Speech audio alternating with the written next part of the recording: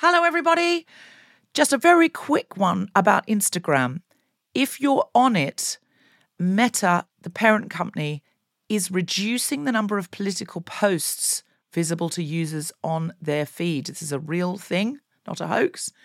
So go to your Instagram profile, tap the 3 horizontal lines in the top right corner to open the Settings tab, scroll down to What You See, click on Content Preferences, open Political Content, and turn on Don't Limit Political Content. That's an option. Otherwise, you won't see almost anything we post because we are deemed political. Please do that now, or you won't even see the posts about our shows, our fun things. So if you want to see Guilty Feminist content and know when we're coming to a place near you or releasing a new podcast, do it now. Mom deserves better than a drugstore card. This Mother's Day, surprise her with a truly special personalized card from Moonpig. Add your favorite photos, a heartfelt message, and we'll even mail it for you the same day, all for just $5. From mom to grandma, we have something to celebrate every mom in your life. Every mom deserves a Moonpig card. Get 50% off your first card at moonpig.com. Moonpig.com.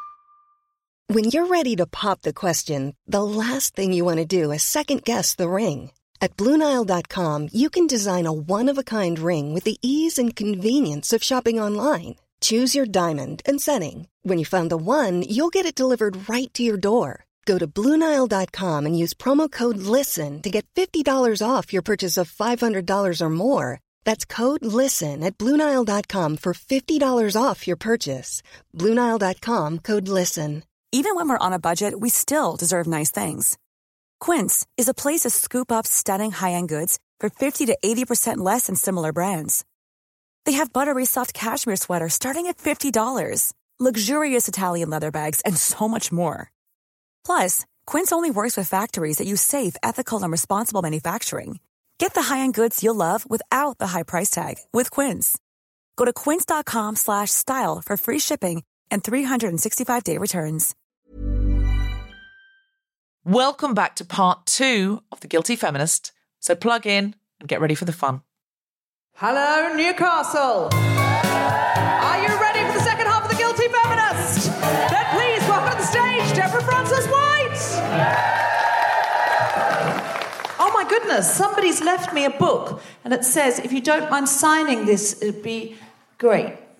Yeah. Thank you. And it says something this evening, something is for you. What does it say? I haven't got my glasses. The life pricing is for you. The lie painting is for you.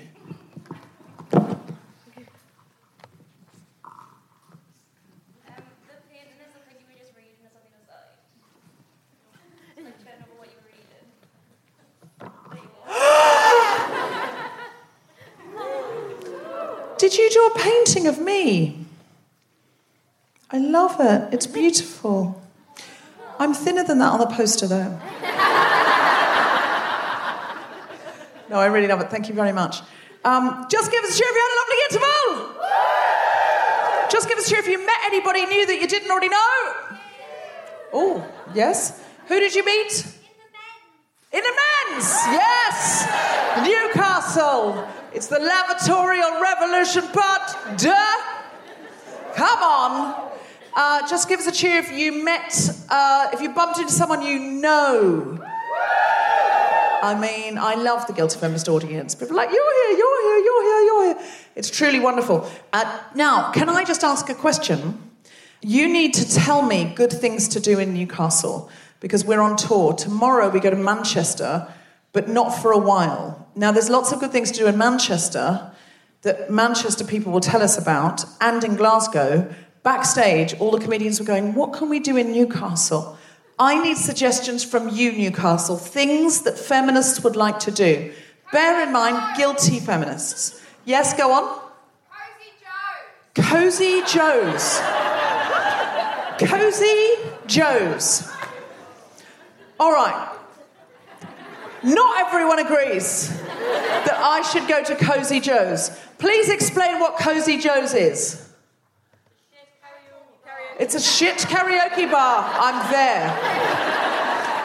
Yeah, I'm there. When are you going to Cozy Joe's? After the show. Alison, do you want to go to Cozy Joe's? Alison loves karaoke. Okay, all right, so we might go to Cozy Joe's. Anything else?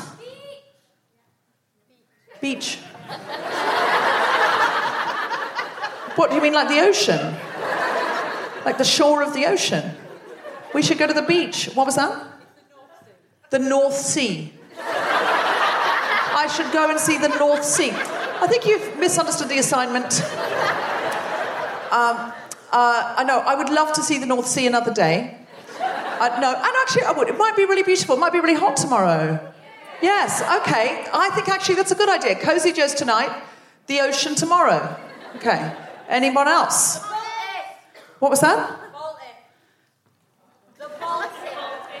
Izzy, can you tone down the accent just a tiny bit for me? I was raised in Australia, okay? So I'm not just a soft southerner. I'm from the southern hemisphere. It's a bit like if I said to you, back in the Ute, go bush, no worries. Couple of Sheilas, we'll go down there, and yeah, there's a barbecue on the front, right? Yeah. There's a chuck raffle in there. See? Do you see how difficult that would be for you? Okay, no, I know what I just said. I just heard, we watch Neighbours, we understand. Okay, well that pleasure is going to be cut off to you quite soon. It's coming to an end.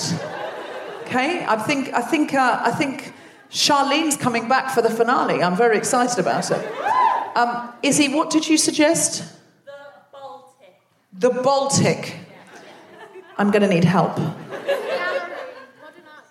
Oh, it's a modern art gallery. Okay, modern art gallery. Okay. Classy, Izzy. I like that. I like that. Anything else?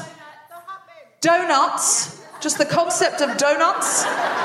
Is there anywhere I should go for such donuts? What's that? Proven goods on a Friday. Is anyone writing this down? Kevin, are you writing this down? Yeah, great, thank you. Proven goods on a Friday we're looking for, Kevin. Could you just make a little note of that? So we've got the Baltic Art Gallery, we've got the concept of the ocean, we've got Proven Goods Donuts on a Friday, and we've got Cozy Joe's Karaoke Bar. Have I missed anything out? You have to go in the sea, though. No, I don't. Totally misunderstood me. I do not have to go in the sea and will not be going in the sea. I reckon Celya AB will go in the sea. I just get that vibe from her. Do you know what I mean? Wild swimming. It's that kind of thing. Anything else I should do? The Hobbit. I should make out with a Hobbit. Anything else? The hot bins. What is it? Poppins. As in Mary. What? Poppies. Hop-ings. Hoppings.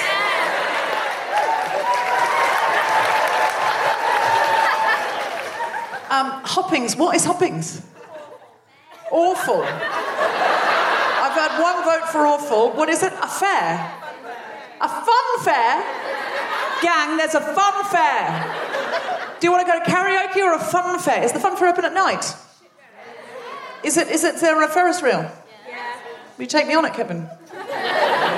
No. If you were to take me to one of those activities, which would you choose? Cozy Joe's. Cozy Joe's. If we went to Cozy Joe's tonight, would you do Proud Mary? I don't know what that is. Proud Mary, keep on burning, turning, rolling. I'm not sure I've got the tune right, but I've got the idea. I don't think it matters for karaoke. Yeah. Do you give us a feminist anthem? Raw. Katy Perry. I dare you, Kevin. I dare you. Can I what? Firework. Yes, firework. Let's do firework. We'll do it together, Kevin. Okay. High five. Oh, not right now. Okay. No, fair enough. Final. I've got to bring my first comedian on. Is there anything else I should know about before I bring her on? That's the whole of Newcastle. Okay, the whole of Newcastle is covered in donuts. If I just have donuts in the ocean and look at a painting that's very modern, I've covered it. Okay. What was that? Gateshead! I represent Gateshead. I stand for Gateshead. Give us a cheer, the feminists of Gateshead. That's right, my friends. Listen, your opening comedian of this half is not from Gateshead. I'll be honest, she's from Texas. Yeah. Paris, Texas, Dublin. We've got them from everywhere tonight. Newcastle. Yeah, that's right. I don't know if Bridie's from Newcastle or she's from Gateshead. Is Gateshead in Newcastle or just outside? And that's the end of the show, Stuart. Okay, are you ready? She's all over your televisions at the moment. She runs Fuck It Up Comedy Club. She is a guilty feminist absolute favourite. Put your hands together and make incredible woohooing noises for the wonderful Kemah Bob!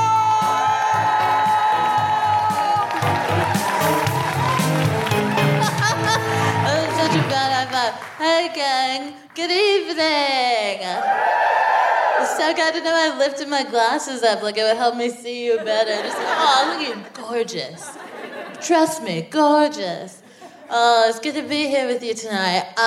My horoscope told me to try new things and keep an open mind, so do you mind if I do some new material tonight? I'm only emboldened by my horoscope. Do you guys ever, I don't know if this is a relatable experience, if some of you will feel me, some of you may not feel me, and that's okay, but I just need to know if anyone is feeling me, if I'm alone in this. Are you ever at home chilling? Sorry, is that the sound of a seagull? Do you guys have seagulls? Are we by an ocean? Oh my God! Why did nobody tell me? I don't know where anything is. What? There's a beach? The North Sea? Oh, sounds cold. I don't know how I feel about the North Sea. Would it be weird to take a dip in the North Sea? That's fine. Yeah. But do you think it's really cold? Yeah. Oh, you still with the fun? Come on, you guys are treacherous, bro. I'm not Wim Hof, trying to withstand the cold or something. Are you kidding me? If you can face 0 degrees, you can face anything. That's not my vibe. Point me to the North Jacuzzi. And then we can chat. Oh my God. Anyway, seagulls. So interrupty. Rude. What am I, a piece of bread? Shut up, go away. So weird. But are you ever just chilling in your life, minding your business, in the present, when something reminds you of someone that you totally forgot that you fucked? Is that really? Okay, get some nods of affirmation. Thank you. I'm glad I'm not alone in this, because I was at home doing some admin, minding my business, listening to some alternative rock from the past. And this song came on, and I was like, And I was like, why is this song making me horny? And I was like, oh yeah, because you fucked Jake. And then I was like, what? I fucked Jake? And I was like, yeah, dude, you fucked Jake. And I was like, oh my God. I fucked Jake. That was a crazy time when I was fucking Jake. Yeah, you were fucking Jake. I totally forgot I was fucking Jake.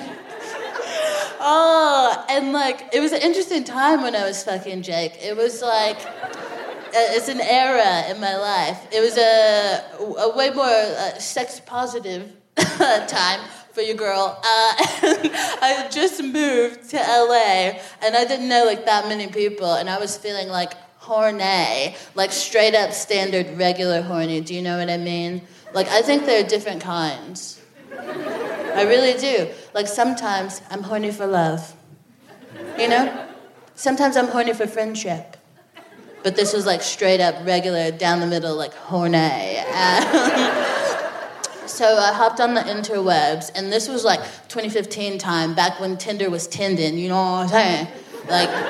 If you needed something tended to, you can get on Tinder.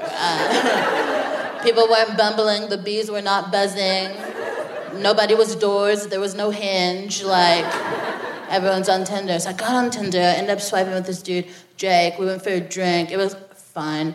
And then I was like, do you know what, Jake? I'm going to be real with you. I'm horny. And he was like, you're direct. And I was like, we fucking?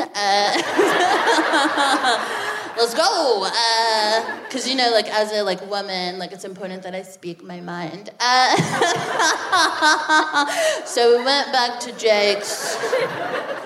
Classic story. Boy meets girl, they bone. We went back to Jake's, we boned. It was so mediocre, so mid. So mid. And let me just say, like, Jake was a white dude, and I'm not big on, like, fucking white dudes. Like, I'm actually against it.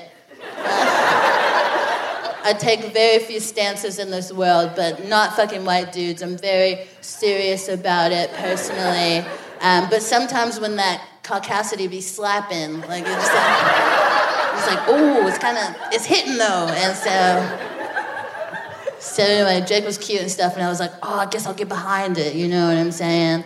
And so we went the most mediocre, like, middle of the road sexual encounter, which is probably why I forgot about the shit. But it did teach me something important. And Jake was a weed dealer, so this is a 2-for-1. Like, this is great. What? Sexual encounter and marijuana? Ding, ding, ding, ding. It was very lottery, do you know what I mean?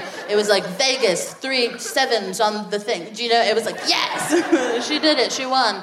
And so I got some, like, weed from Jake, not for money. I already paid with my vagina. Yes. So I left with probably, like, $15 worth of weed. Apparently my vagina isn't that great. And I was riding home, and I got pulled over, and I was like, oh! We'd smoked that morning. I had weed on my breath. I had weed in my car. I was in possession several years ago in America, being pulled over by the police. I was like, oh, this is not going to go well. And he pulled me over. And I was like, oh no. And that's what I said. And then he came up to my window, and I was like, oh no. And he was like, he was like, hey. He told me what I did wrong. It was some traffic shit, signaling or whatever. And I was like, oh, I'm about to get a ticket. And he just, like, smiled at me out of nowhere. And it was weird because I was just like, why is this cop being cool? Cops historically are not cool. And I think that he detected the aura of white man on my body.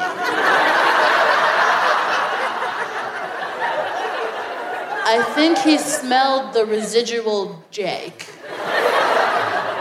It was really weird. And, like, even, like, on my breath, I was like, oh no, he's gonna smell the weed. But I think he just smelled the cum of a comrade.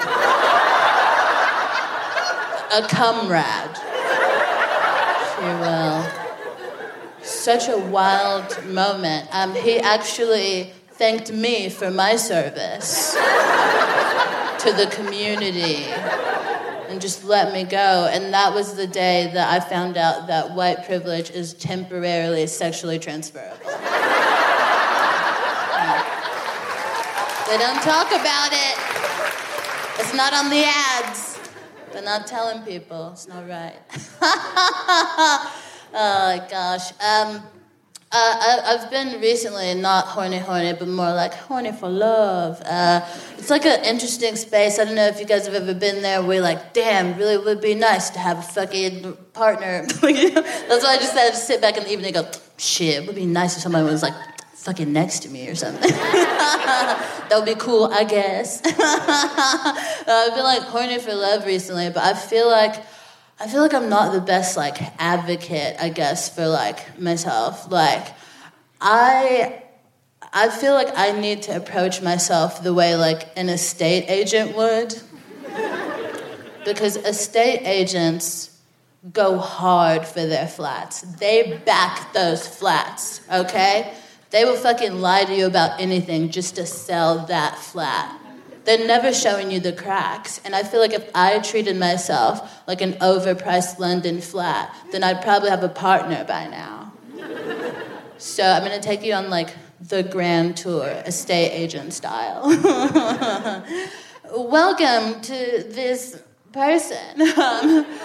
It's on the 5th floor, but don't you love a workout? And that's code for, like, she's very difficult, but isn't that fun? Like, that would be cool. And they call, like, everything, like, bright. They're like, it's bright and spacious. They say it like saying it would make it true. And they're like, it's so bright and spacious, see? And you're always like, ah. And I'm like, if they can pull that off in places where people are going to pay monthly rent, then maybe I can get away with saying that I'm sane, shower every 24 hours, and respect boundaries.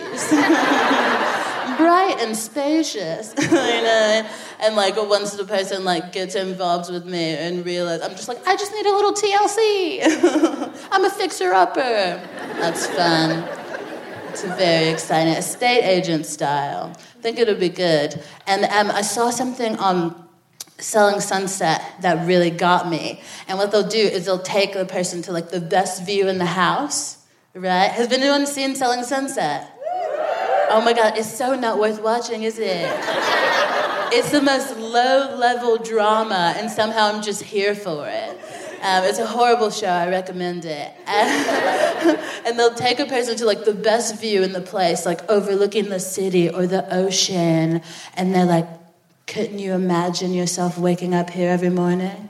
So I'm like, I do that. I put on, like, a nice outfit and, like, turn in a way that makes my butt look really big. And I'm just like, couldn't you imagine waking up here every morning? I think it could work. And the trick to the estate agent romantic sell is once you've got them on the hook, once they're interested in the property, once they know that they want it and they must have it, you send them for an impossible affordability check. Yeah. That's what you do. You have to pretend the demand is like, be like, oh, I have so many dates lined up this week. I have so many dates. There are loads of people that can't wait to view this flat. And they're like, I want it. And then you're like, do you make $1 million? And they say no. And you go, well, maybe I'll let you move in anyway. Boom! It feels like a good strategy. I don't know. But just because I've been, like, horny for love doesn't mean that I haven't been boning. Thank you. She's elegant, she's classy. She bones. Recently I've been, like, if you don't know, I'm pansexual, which is great, having a great time. But recently, for a bit of, like, variety, I've been fucking straight dudes again. Yeah. That general, like, silence and groan is correct. And for any straight dudes who are like, why wouldn't they go, woo? It's because I have options, but insist on eating from the trash. It's nonsense. And recently I've come across, like, the worst straight men in the world. Straight men that don't eat pussy. Criminals. I say lock them up, put them in jail, lock them up. Don't laugh, Stuart. Stuart. Ho, ho, ho. Could be you, Stuart. I don't know your life. You're going to jail, bruh. Because it's inconsiderate, it's immature, it gets me, dude. It really gets, it's so frustrating. Like, and let me preface this by saying, like, not every woman has a vagina. And if you're a straight man and your girlfriend has a dick, then you better be slobbing on that knob. You better be slobbing on that knob like corn on the cob, okay? It's actually a song lyric. It's a pretty bad song. And it gets me. Like, there are straight men out here in this world that are acting like a vagina is leafy greens and it disagrees with their palate. Like, you're not about to be out here treating my treasure chest like fucking Brussels sprouts. You know? It's so frustrating me because I love Brussels sprouts. As a queer woman, I love Brussels sprouts, okay? As long as they are fresh and well taken care of, I am nibbling on those sprouts all day. I will wake up and have Brussels sprouts for breakfast, okay? I will roll over and look at the chef and say, I'm hungry. And she'll say, all I have is Brussels sprouts. Is that okay? And I'll say, is that okay? They're my favorite. Nom, nom, nom, nom, nom, nom, nom, nom. Oh, so frustrating. I will nibble on those sprouts until my jaw hurts or the kitchen is closed. Do you hear me? And you got straight men out here who want to play with the food but not eat it. Just pushing the sprouts around the plate.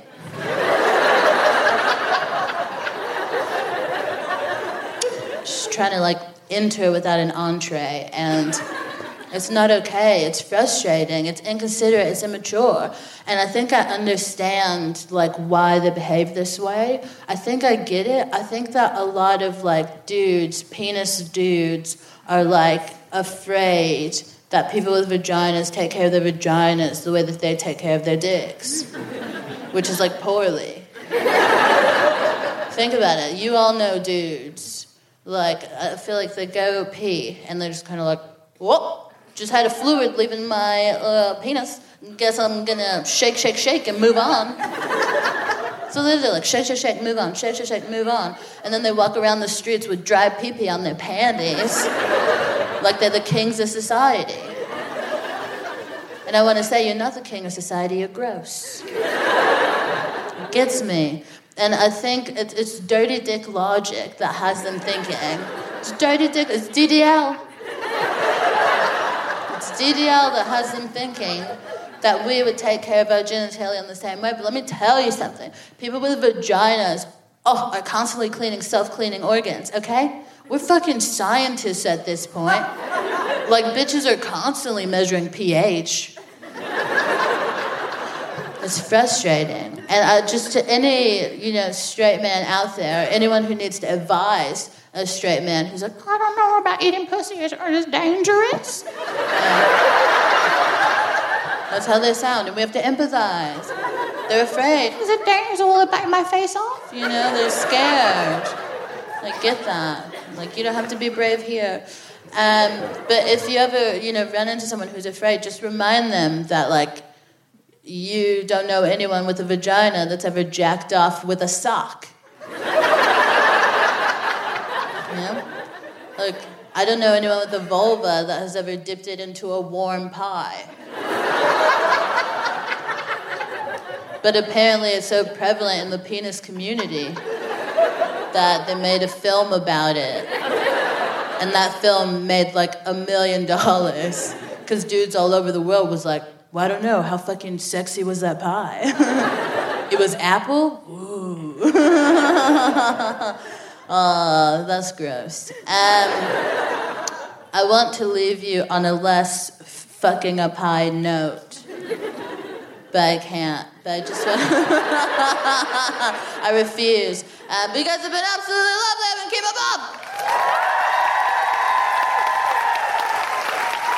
Everybody! Thank you.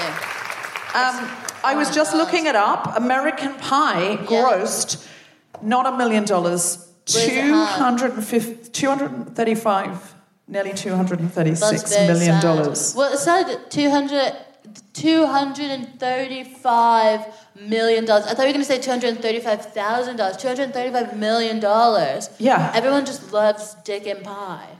Yeah, well, there were follow-ups. It's a whole genre now. It's a whole... They made, like, a girl one where it was like, yeah, I'm gonna have sex. And it was like, the other dude was like, he was fucking a pie. Like, there was no... If I want true equality. Like, show me a girl fucking a dessert.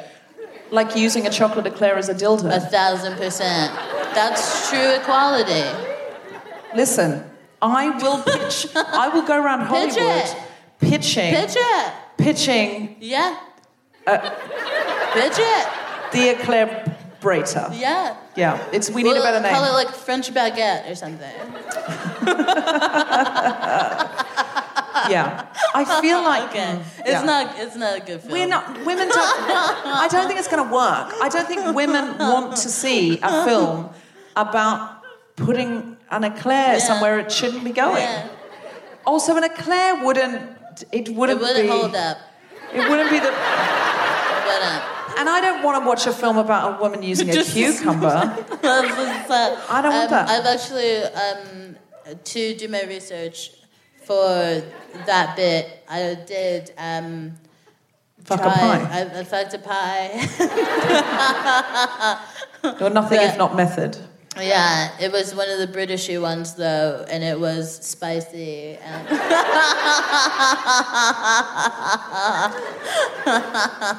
that's fun. Oh, my gosh. It's mad. Kemah, No. can I ask you, how... Oh, my God. What do you know about Newcastle?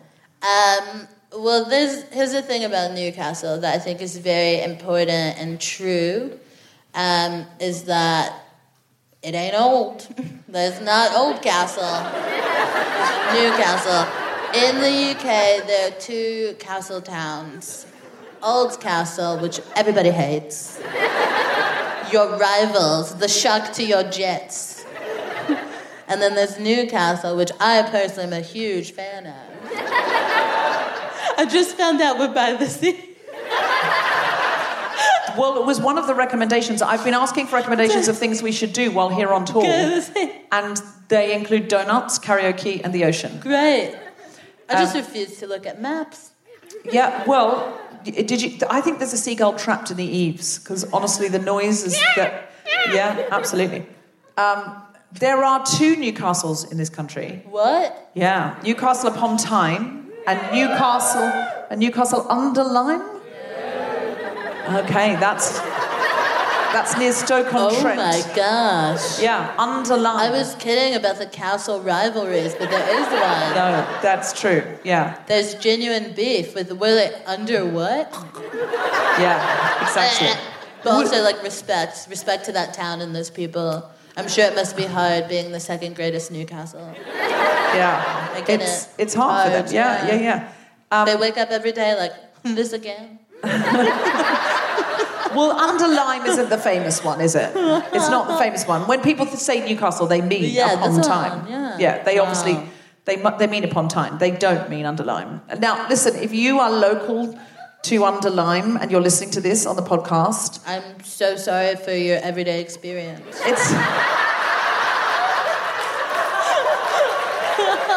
We see you. No, we sorry. didn't come to you, I admit. On this tour, we didn't go to Stoke-on-Trent, and I'm sorry about that. That would be the closest to under Lyme, wouldn't it? Where you would go. Yeah, Stoke-on-Trent. They don't look at maps either. No. No idea. Just give us a cheer if you are from actual Newcastle. Give us a cheer if you're from not Newcastle, somewhere outside. Ooh, more people have come in for this show. Thanks for making a journey. Yeah. Where are you from? Gateshead! Give us a cheer if you're from Gateshead. Give us a cheer if you're from where Cheryl Cole's from. Where's Cheryl Cole from? Well, what's it called? Bike Town? Bike Town. Biker. No, she's from... What's she from?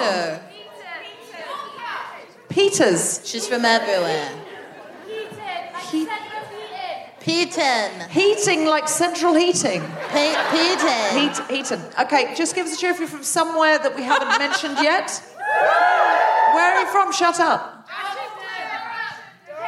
Durham. Just give us a cheer if you're from Durham. I like that place. I went there and I thought, this is nice.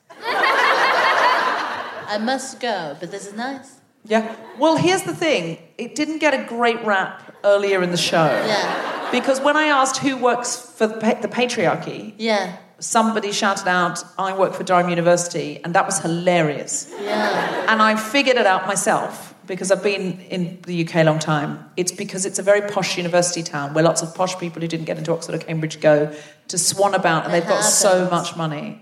And so the reason it's a nice place is because it's full of moneyed people who are just abusing the furniture. Great. I love when things make sense like that. Yeah. When you're like, oh, how did this town and this country become so nice? And then you're just like, slave money. And you're like, oh. Great. It's just nice to connect the dots. I don't... Is that true of Durham? Durham? People from Durham, is that true? Who knows? Maybe. Is it from the Empire? It's older than the Empire. Great. Okay. Love it. People are... Someone needs to give us a Durham history lesson. Tell us one thing Kemah wouldn't know about Newcastle. Ooh, that's going to be tough. Big challenge for the audience. Kemah's all the way from Texas. Is there another body of water around here? Okay, you can give them a feminist fact about Texas. Any feminist facts about Texas? Okay, great. I've got one. Lizzo's from there. Is that correct? Yes. Feminist fact. I mean, that's the best I've got. I do love it. It's true. Well, actually, Melissa, which is Lizzo's actual name, not an Elizabeth, she's Melissa. A lot of people think it should be Elizabeth, Melissa. But so that's my feminist fact. She grew up elsewhere and lived in Houston from the age of 10, 11, and became more serious about music there. So Houston has made people... Yes, I've got another feminist fact. Madam Frances White, yes. Is Beyonce from there? Beyonce is also from there, and I'm also from there, and Megan Thee Stallion is also from there. And I like to think that the tap water that we all drank made us fun. Well, also like powerhouses. All those women are massive powerhouses. I was trying to be humble. I think there's something in the water for sure. What the fuck? Sorry, is Oprah from there? Because if Oprah's from there, there's cup holders here. This is great. It's like we're in a car. It's like with Thelma and Louise. This is the real Top Gear. Welcome to the real Top Gear. We have to bring on our guests. Okay. I'll gladly do it. I like them a lot. All right. Are we ready? I think I'm going to read a book, you guys. This is pretty major, yeah.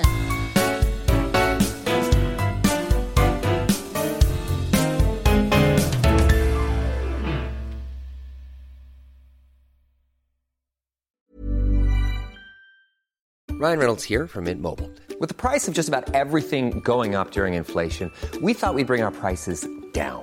So to help us, we brought in a reverse auctioneer, which is apparently a thing. Mint Mobile Unlimited Premium Wireless. How to get 30, 30, bit to get 30, bit to get 20, 20, 20, bit to get 20, 20, bit to get 15, 15, 15, 15, just $15 a month? Sold! Give it a try at mintmobile.com/switch. $45 up front for 3 months plus taxes and fees. Promo rate for new customers for limited time. Unlimited more than 40 gigabytes per month. Slows full terms at mintmobile.com. Mom deserves better than a drugstore card. This Mother's Day, surprise her with a truly special personalized card from Moonpig. Add your favorite photos, a heartfelt message, and we'll even mail it for you the same day, all for just $5. From mom to grandma, we have something to celebrate every mom in your life. Every mom deserves a Moonpig card. Get 50% off your first card at moonpig.com. Moonpig.com. Hey, it's Ryan Reynolds, and I'm here with Keith, co-star of my upcoming film, If, only in theaters May 17th. Do you want to tell people the big news? All right, I'll do it. Sign up now and you'll get unlimited for $15 a month and 6 months of Paramount Plus Essential Plan on us. MintMobile.com/switch. Upfront payment of $45 equivalent to $15 per month. Unlimited over 40 gigabytes per month. Face lower speeds. Videos at 480p. Active Mint customers by 531.24 get 6 months of Paramount Plus Essential Plan. Auto renews after 6 months. Offer ends May 31st, 2024. Separate Paramount Plus registration required. Terms and conditions apply if rated PG. Gang, I'm very excited to tell you that at the end of this year, we're coming up to 7 years old. That's right, we are having an enormous, great big monumental Guilty Feminist party and show at the Hammersmith Apollo. Yeah, like where Live at the Apollo is, but it's all Guilty Feminist comedians, acts, and exciting guests I can't even tell you about yet. Now, it's going to be on the 1st of October on a Saturday night. Come one, come all. So get your WhatsApp groups together. Get tickets now before they all go, because it's going to be a one-night festival of feminism fun and refuel for the resistance. If you like Michael McIntyre's Roadshow, if you like Graham Norton, if you like Jules Holland-Slater, imagine those 3 men were women. And then imagine those women were allowed on the television. And then imagine they were allowed to invite other women to join them. And you would have an idea of how incredible this show is going to be. We are going to have some pop sensations. We are going to have some comics you know and love from The Guilty Feminist and the telly, and some guests we've never, ever had on before. So please book now. We will be releasing more information soon. If you'd like to get a ticket now, go to guiltyfeminist.com and click on live shows. It's our birthday. You absolutely don't have to bring a present, but I'm not stopping you. Our guests today are philosophy lecturers, Newcastle local feminists, friends, co-directors of Women in Parenthesis, and co-authors of Metaphysical Animals, How Four Women Brought Philosophy Back to Life. Please welcome to the stage Rachael Wiseman and Clare McCool.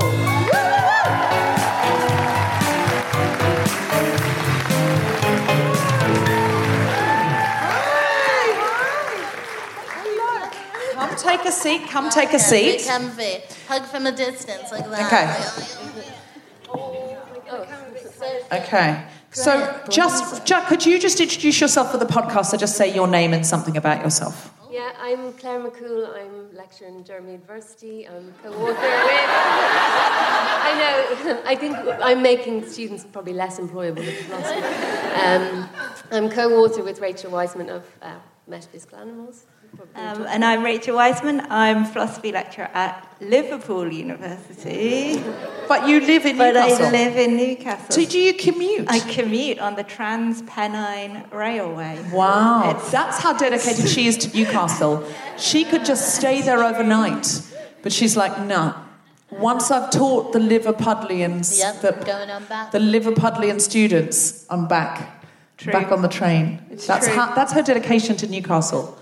I don't want to talk about trans, but I've heard the Trans-Pennine is pretty bad. Is it okay?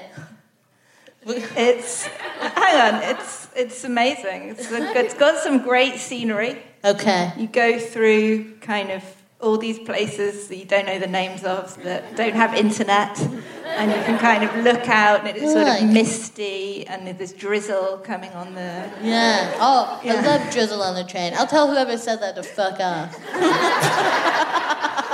All right, we need to get to your book, which I'm super excited about.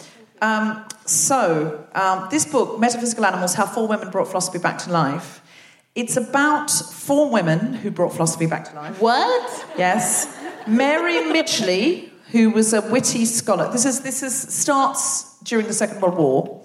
Mary Midgley, witty scholar, level-headed, zero tolerance for neurotics, careful observer of humans and animals alike. Iris Murdoch, aspiring novelist, francophile, almost everyone who meets her falls in love with her. Philippa Foot, granddaughter of US President, intellectually brilliant, quietly rebellious and pathologically discreet. Right. Elizabeth Anscombe, deeply puzzled, Catholic convert, Wittgenstein student and friend, trouser-wearing chain smoker and eventual mother of 7. Very cool. Now, these four women were in a landscape of philosophy, meaning dead white men or bearded white men. And can I just say that's the same landscape we're in today? So the identical landscape you find yourself in as current academic philosophers. Not far off. So why were they able to spring into life and sort of take over philosophy? What was happening? Well, they all went to Oxford University, and they went up just at the start of the Second World War, and of course all the young men got conscripted, and all the quads and the colleges emptied, and they were just left in a scene where there was just very few young men. So Iris Murdoch said that men were as rare as butterflies in March, I think she said. I just want to say, war is bad, but that sounds so nice. I know, that's actually Mary Midgley said something like that. Yeah, Mary said, I'm not saying we should have another war, but... Oh, wow! Mary. That's her I'm a feminist Bart. Yeah. You met her, didn't you? Yeah, she lived in Newcastle all of her life. And actually, when Clare and I first read, we first discovered that these four women had known each other at Oxford during the Second World War, we kind of Googled them all, and 3 of them were dead, and Mary was still alive, and we discovered she lived in Newcastle. So we basically just turned up at her house. We're like, so good. hi! How old was she? She was 96. Yeah, 95. Yeah. And was she surprised to find you at her door? She was a little bit surprised, but she said, come on in, have some biscuits, have some tea. Yeah. And then we were just turning up every week. And she just told us this incredible story. And she was 9. And we initially, because we were, I don't know, you think, a 96-year-old woman, she's going to be, what's she going to know? But she was so completely alive and on it. And actually, we soon found out she was actually writing a book. Nice. Yeah, A and competitive book with yours. Well, yeah, she published it. It came out on her 99th birthday. Oh, I know. I want to be like that. It's I cool. want to be 99 and still hustling for a book deal. It's called What is Philosophy For? And it's amazing. Wow. Absolutely nothing. That's really cool. That's really cool. So we've all got to buy that book. And she passed away at what age? 100. But Wow. she was 99, wasn't she? She was 99 and 11 months Yeah. or something. I went to her 100th birthday party, which was like a week before she, Oh, she That's had sick. a... That's what you got to get it in early. Exactly. Yeah. Wise. Like, will I make it? Do I want to have a party? Let's have the party now. Yeah. Can we have my 100th birthday when I'm like 82? Let's do it next week, girl. Why are you wasting time? So you were able to like have lots of tea and biscuits with her and hear about how it really happened, how it really went down. This is really exciting. So when they turned up at Oxford, the philosophy was like what? What was the landscape? What kind of philosophy were they being taught? Well, it was very dry, it was very technical, it was not connected to life in any way whatsoever. It was kind of like maths. It was like maths, chess. There was a gang of men who called themselves the Brethren, and they used to hang out together. The Brethren. Yeah. It's very exclusive, isn't it? Wait, what do you mean not connected to life? Well, it was looking mostly at analysing language and analysing sentences and kind of breaking sentences down into smaller component parts. But less about how, like, people operate? Yeah, less about, like, what it means to live a good life, what goodness is, in fact, That's a sort of metaphysical question, what goodness is. But they were more interested in what does the word good mean, or when might we use the word good. So in that sense, it became really abstract because, in a way, like, how do you answer a question like that? And the women said, look, we can talk about courage, we can talk about patience, we can talk about honesty. These are good things. We can talk about beauty, but goodness, how do you even get a grip on that? Because it's subjective to some extent. Yeah, and also, you can't, I can see that this chair is red, but I can't see if it's good, right? It becomes very disconnected from just material reality, I suppose. Yeah. So The other thing that Mary always said was that philosophy at the time was just clever young men who like competing at winning arguments. So rather than the idea of philosophy as this like shared endeavour towards wisdom and trying to like understand how to live well, it just become this sort of intellectual pursuit of all these really smart young men from public school just trying to show off as to who is the smartest. So very similar to Oxford now. it's probably and Sounds like. So instead of reaching like a common understanding, it was just like, who's the loudest? Yeah, very much. How can I feel right? exactly. It's hard to imagine how our current Prime Minister came out of such an institution and with all his friends. it's a real mystery. Yeah, really, really is. That's a philosophical question in itself, isn't it? Can I ask, like, how did you guys come across these people? Like, and why are you talking about them? Why you read No Shade to Mary and Pals? Like, how did they enter your life? Yeah, what drew you to them? How did you uncover them? Well, so when Claire and I first became friends, we were kind of really freaked out by the fact that there were no women philosophers that we were reading, that our students were reading. Loads of our women students were kind of leaving philosophy because they felt like, it wasn't an environment for them. When we came across a letter that Mary Midgley had written in The Guardian, where she basically says in this letter, look, the reason that I kind of got on in philosophy and went on to become a philosopher was because just as I was becoming an undergraduate student, the war started. And when the war started, all the men went away. So instead of being in these classes where it was just all these public school boys like trying to be smart arse, she was taught by other women, conscientious objectors, and refugees. And she says, like, because of that environment in this letter, me and my other friends, these other women, kind of got our voices heard, and we got instead to think about how to make sense of this deeply puzzling world, and we weren't interested in competing and winning arguments.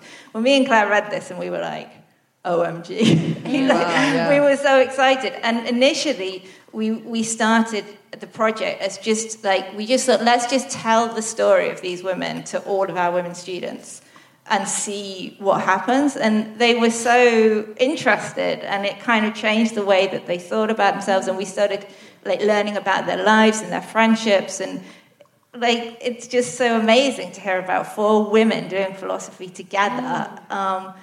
And then we started to read the philosophy, and then we were like, whoa, okay. Well, that's what we want to know now. What was their philosophy? How did they depart from sitting around analysing how words work in sentences and battling to be heard? And when did they start this idea of metaphysical animals? Can you talk a little bit about that? Mm-hmm. Do you want to go? Yeah, I mean, the subtitle of our book is How 4 Women Brought Philosophy Back to Life. And I suppose, the war was going on. They were like, let's stop with these language games. There are serious problems here. And after the war, when the news broke about the concentration camps and everything, Philippa Foot in particular, she said, look, I can't just say to a Nazi, I think that was bad. You think, or I think that was bad, but you think it was good. Like, there's got to be something objective or real. Like, this was bad. This is evil. We've got to be able to talk about this stuff. And in order to do that, we've got to kind of look at the world, look at human beings, see what kinds of animals we are. What do we need? And it's only by doing that we can say this was bad. It's not just kind of an attitude that you can take to some kind of neutral goings on.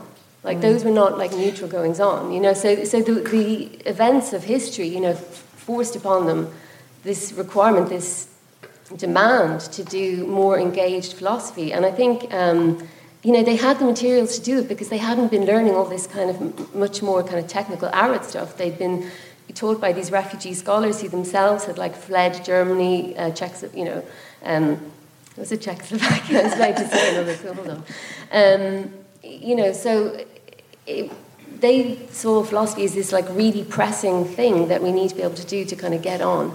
And I guess the central idea is, well, there's 2 central ideas. Like, one is like we're animals, and because we're animals, like we can study just as we can study, the lives of wolves and bears and rabbits or whatever. We can study the lives of humans, and we can start to think about what kind of an animal a human is, and so what kinds of lives make sense for us, and how the fact that we're social, for example, the fact that we need love, and the fact that we make art. Yeah, the fact that we make artworks, the fact that we write literature, like all these things are completely central to the kinds of animals that we are. And they all thought that, once you start to recognize us as animals, and then you can start to talk about what we need and the ways in which our lives can go badly and the ways we can be harmed, then you stop getting this idea that morality is just like, oh, I think this, you think that.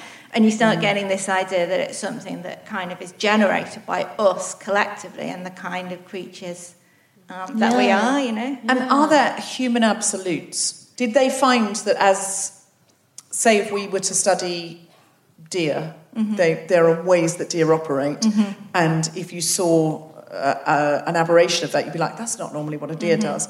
Are there absolutes among human beings? Do we all inherently know that murder is wrong, for example?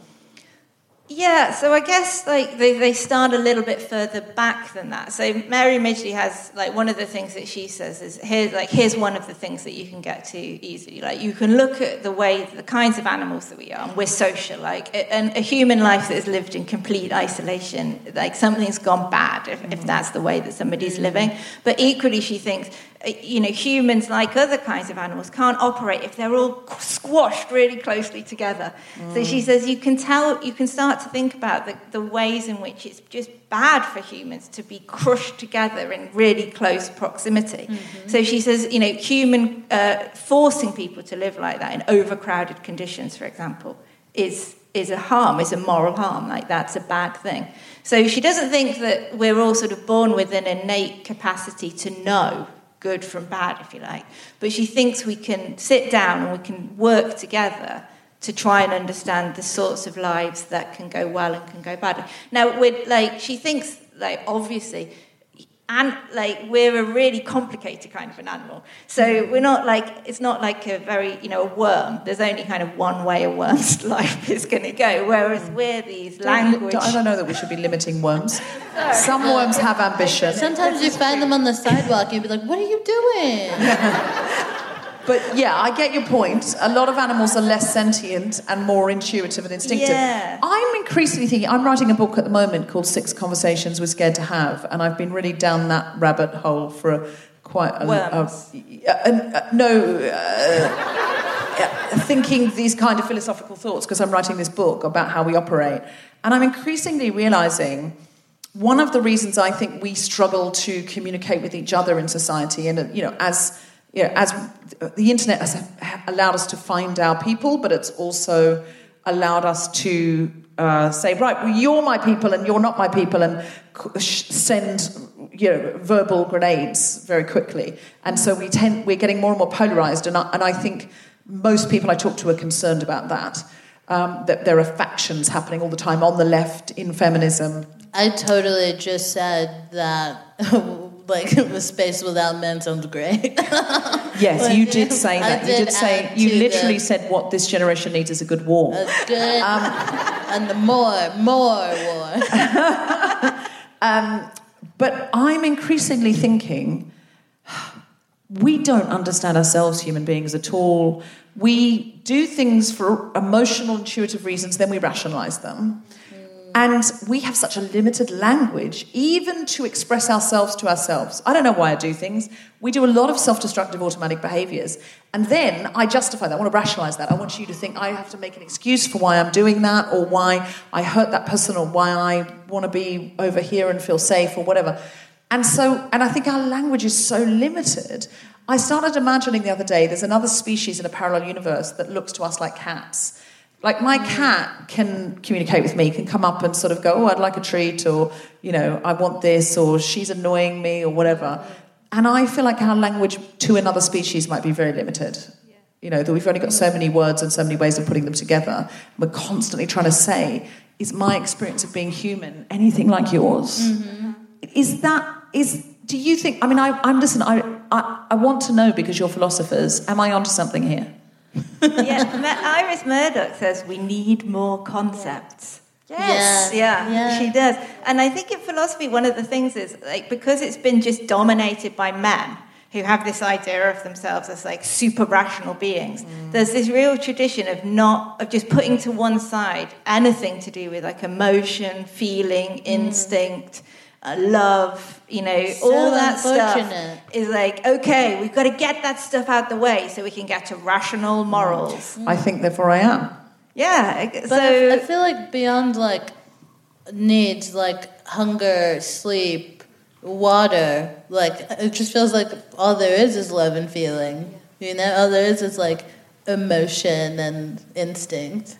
Connection. Yeah. We're desperate for connection. Yeah, and I think what's really amazing about these women's philosophy as well is they think about our lives in a really kind of broad way, like in terms of how our lives fill space and time. Like, they don't just look at, like, certain moments, but the entire kind of pattern of how human life might look and how it might kind of change course. Iris Murdoch has this amazing sentence where she says, man is a creature who makes pictures of himself and then comes to resemble the picture. So... the images. Ooh, Iris! Yeah. That is hidden. Yeah, oh my God. Yeah. So these like little moments, like these pictures that you encounter, like these images or these role models, whatever, they're like these little kind of turning moments that can just kind of change the course of your life. And it's the same with concepts, like when we create concepts together, those can be like these little kind of hinges or something like that can just change the course of how our lives are shaped. So it's a much less sort of static view of like animal lives and the lives of individuals. It's not like, it's quite a dynamic kind of. I feel like you guys just sold me. I'm like, do I need a PhD? I'm like, philosophy is popping. Yeah. This is so exciting. Well, I'm so excited to read this book. Just to give you a little flavour, so to make you go buy it, Kevin. The history of European philosophy is the story of the ideas, visions, hopes and fears of men who in the main wrote their philosophy. in the comfort and seclusion of the ivory tower, away from the practical and messy demands of everyday reality. Few people can name a female philosopher. Shout out a female philosopher if you know one. Thank you. Excellent work. Even the word philosopher conjures an image of a bearded man. This book paints a different picture. It tells the hidden story of 4 incredible women philosophers who met at Oxford during World War II, and whose friendship was and philosophy born in pubs, dining halls, living rooms, over coffee and biscuits, while air sirens were wailing, brought philosophy back to a human life we can recognise. And I think that environment where they were being taught by refugees who'd fled the Nazis, of course, it then becomes personal, it becomes real. And as you say, evil, horror, fear, these things are alive. If you've just fled that, you're not sitting around talking about how the word terror operates in a sentence. Your whole life has been uprooted, you've lost your family. So, this is really a book worth reading. And I feel like we need more modern female philosophical movements. And I feel that both of you are probably at the forefront of that now. When will you get your own BBC Two show, Rachel and Claire? Anybody out there is listening, we're available. We could do a really fun YouTube or podcast with you guys. Do you have a podcast? We have on our website, womeninparenthesis.co.uk, you can listen to podcasts about the 4 women, just that, which are quite nice. And there's loads of resources for children and loads of videos of Mary and all sorts of stuff. But we could do another podcast. Okay, hold on, I got it. So the podcast, right? It's called Philosophers. No. I'm so bad. Philosophers. There are to be no philosophy. There are to be no she-losophers. There is to be no gender-based puns at all. But I love that your surnames are Wiseman. I feel it should be Wise Woman. So cool. And McCool. So cool. Which sounds a lot like McLovin to me. So good. It's not spelt McCool. It's spelt MACCUMHAILL. But that is spelt McCool, actually. The MH is like a W. In Irish, yeah. So when I say it's not spelt that way, it is spelt that way. It's just Irish. See, that's a philosophical conundrum right there. I feel like I was reading about this so that I can be prepared for the interview, and I'm I'm so into this. I'm so into this metaphysical animals philosophy, this idea, and it's we're animals, not machines, computers, brains, or consciousnesses. And basically, we need to ask ourselves questions. We need to ask more. We need to. Yeah, I think it's really nice. We love the idea of a metaphysical animal. I mean, Rachel's mum, she got the idea straight away, didn't she? She's like, I'm not a metaphysical animal, didn't she? Yeah, but my mum said, I'm not one, but your dad is. It's definitely, I think there's lots of people that have a kind of philosophical kind of orientation, they ask philosophical questions. That that's just. We should do more instead of being so focused on what can be measured and weighed and quantified, because it's so limiting. It's like that thing what you were saying about you take a picture of yourself and you become it. If we're everything has to be fact, it has to be black and white, visible, measurable, then that really limits who we can be.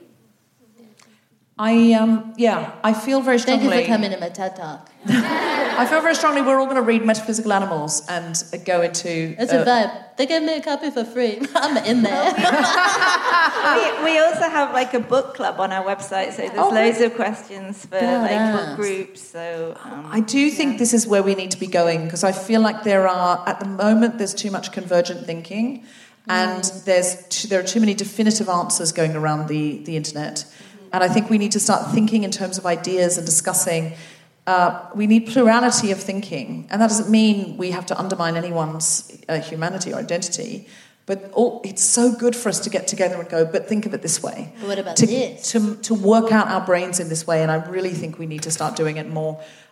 Everyone, go and grab yourself a copy of Metaphysical Animals. You can get it in hardback. Can you get it on Kindle or audiobook yet? Yeah, you can get it on audiobook and on Kindle, and it's out in paperback next year.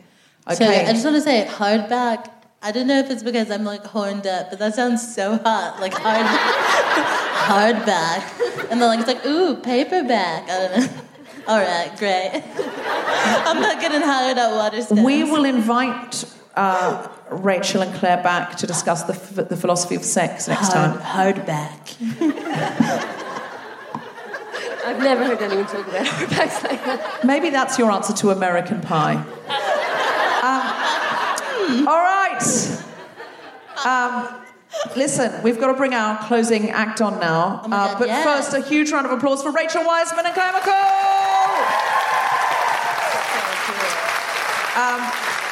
Newcastle, you should be proud of these two women and invite them to local Newcastle things, because otherwise they'll always be off in Durham and Liverpool where they're gainfully employed. In the meantime, please pick up a copy of their book. Yes. Are you ready for... Local activities. Invite them to local activities like the sea. Donuts. Yes. Karaoke. The Newcastle, which does exist. Does it? The Newcastle. I'm taking you to the Newcastle. I need to see it. No one suggested the Newcastle. Well, how old is the Newcastle? It's really old. It's 3 years old. It's really, really, really old. Give me a date, someone. 1297 is the Newcastle. Just knows that. Who knows that? Our audience is very bright and knowledgeable, and there'll always be someone who knows everything in this audience. Seriously, this audience is so... I don't know, I've just discovered my audience is so clever, so I'm trying to have a meeting so of academic, life chat. so many incredible people doing so many incredible things. Not one of them can wax a bikini line. Okay, are you ready for a local Newcastle musician? I'm thinking about getting... Could you imagine listening to a magician on a podcast? I'm thinking about it for the live show. A feminist magician who cuts a man in half and just leaves him there. Please welcome back to the stage, Bridie Jackson!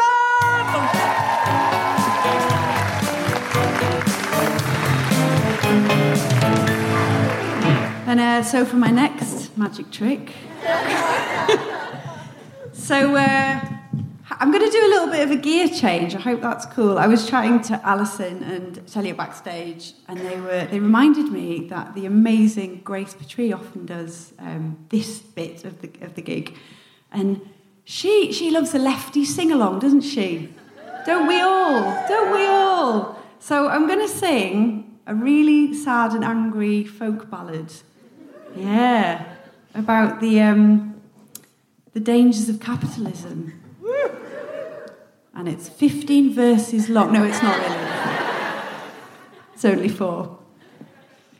So this is called Diamonds and Gold. When the pain and the hunger begin to take hold, and the shame and the anger refuse to grow old, when the lives of the many are battered and sold, and a few line their nests with more diamonds and gold. Diamonds and gold, diamonds and gold. Yes, a few line their nest with more diamonds and gold. In the year 1820, a ship took to sea to find work and respect in the land of the free. But the poor starved and died in their dark, filthy hold, while the rich dined upstairs with their diamonds and gold. Diamonds and gold, diamonds and gold. Yes, the rich dined upstairs with their diamonds and gold.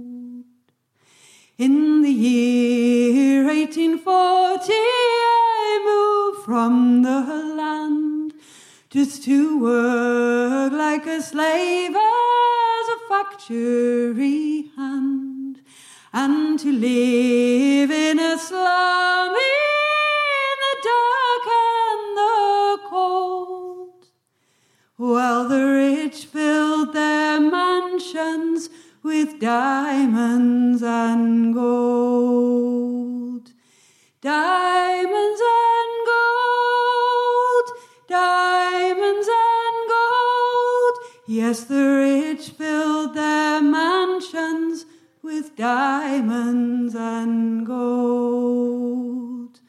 But the year doesn't matter, all years are the same when you're caught in this trap of this laissez-faire game, when the poorest and weakest are out in the cold, and the rich fill their nests with more diamonds and gold.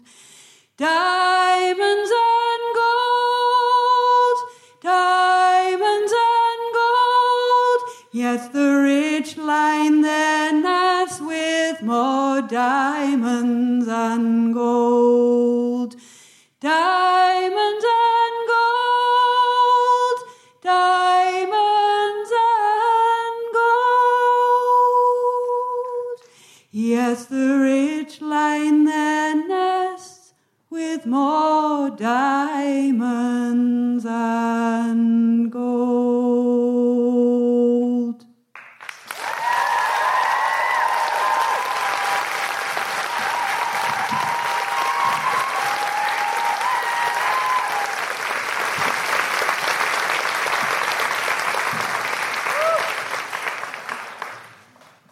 So don't worry, I'm not going to leave you with that one, because that would be a right bummer, wouldn't it?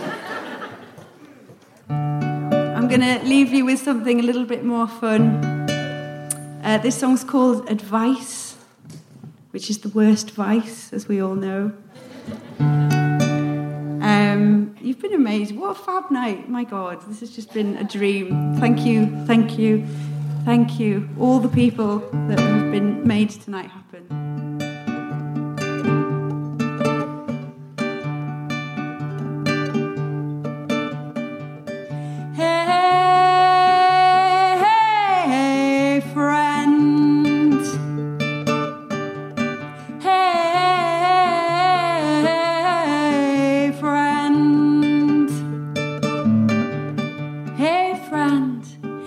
Advice from me, watch the world through rose-tinted glasses,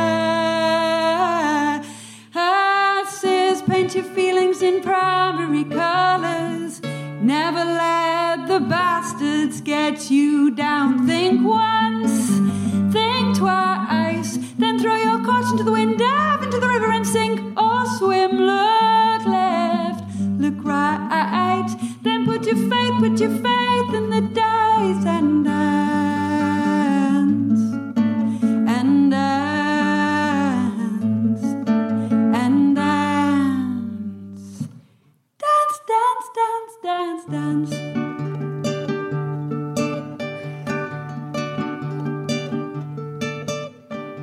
Dance with your siblings in armchairs on rooftops. Choose your friends and your drinks wisely and mix them carefully. Make every day an adventure, and above all, remember this: never listen to bad advice, and always remember who you've kissed. Always remember,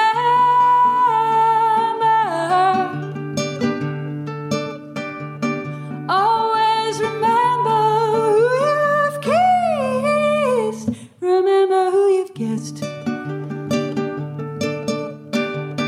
Hey friend, take some advice from me. Hey friend, take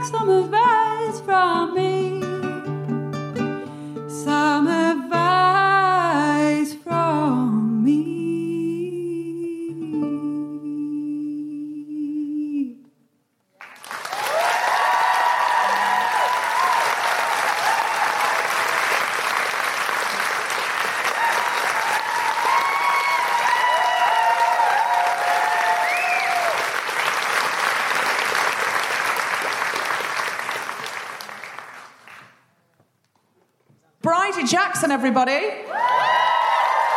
She's a Newcastle local. You can find her on Instagram under @BridieJacksonMusic. Everyone should follow her and everyone should download her music. Bridie, where can we find your music? Where? So I've got a website, www.bridiejackson.com, and it's got all of my gigs listed there. So see you soon, I hope. Amazing. Don't go away, Alison. Yeah, Alison's joining us because Alison is singing our closing number tonight.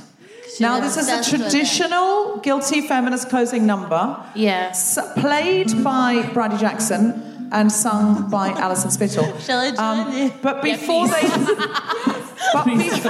do that, and we hope you all join in, and please get up dancing. You know, you're refueling here for the patriarchal fight.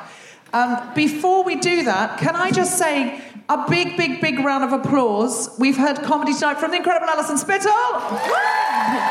Kemah Bob. We've heard hardcore feminist philosophy here. You've had more than your money's worth from Clare and Rachael. And a big round of applause for all of the women in the audience who spoke to us tonight who are doing feminism large and small. Don't forget to donate to Izzy's GoFundMe to get her to the Edinburgh Festival. It's really expensive, but that's the only way that women can break through. It's really true, though. It's one of the only ways in this country that women can break through. So don't forget. Remind us what the GoFundMe is called. Your Aunt Fanny Muffstead. Thank you. Your Aunt Fanny Muffstead. And a big round of applause for Kevin. He's been amazing. Have you had a good night, Newcastle? You've really been wonderful. If you've got any friends in Manchester tomorrow night or Glasgow the night after, then please tell them to come out for the last 2 shows of the tour. And we will be at the Hammersmith Apollo on the 1st of October. And that's our big 7th birthday show. So jump on a train and come down. I mean, we came on a train today. It was not that far. And if you've got any friends in Australia and New Zealand, we're off touring there in June and July. Grace Petrie and I are going out, and we'll be out there with Cal Wilson and others. You've been absolutely wonderful. I would say you've been one of the finest audiences of your generation. A generation, yeah. We've had just what do you think of them? Yeah. Oh, wonderful, yeah. Okay, big round of applause for the audience. Woo! And now our final song, Take It Away. Okay. Alison and Bridie. Okay. I'm also going to join. Yes! Please do. And Kemah and me. Okay. Yeah, we're surviving, darling. We're going to survive. If you guys know how to survive, also survive with us. At first I was afraid, I was petrified, kept thinking I could never live without you by my side. But then I spent so many nights thinking how you did me wrong.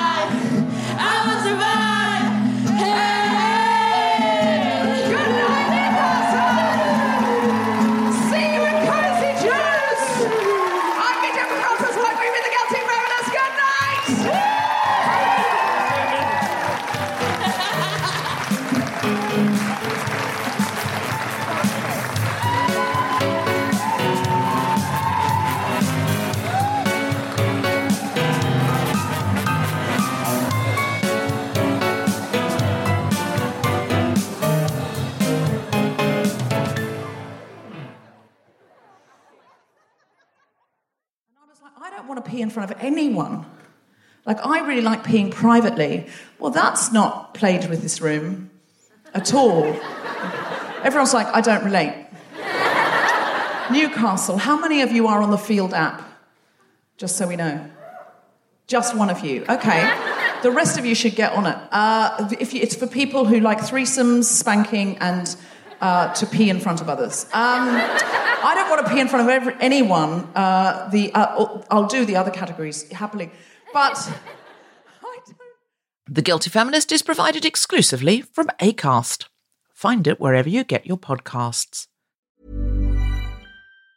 Even on a budget, quality is non-negotiable. That's why Quince is the place to score high-end essentials at 50 to 80% less than similar brands. Get your hands on buttery soft cashmere sweaters from just $60, Italian leather jackets, and so much more. And the best part about Quince, they exclusively partner with factories committed to safe, ethical, and responsible manufacturing. Elevate your style without the elevated price tag with Quince. Go to quince.com/upgrade for free shipping and 365-day returns. Mom deserves better than a drugstore card. This Mother's Day, surprise her with a truly special personalized card from Moonpig. Add your favorite photos, a heartfelt message, and we'll even mail it for you the same day, all for just $5. From mom to grandma, we have something to celebrate every mom in your life. Every mom deserves a Moonpig card. Get 50% off your first card at moonpig.com. Moonpig.com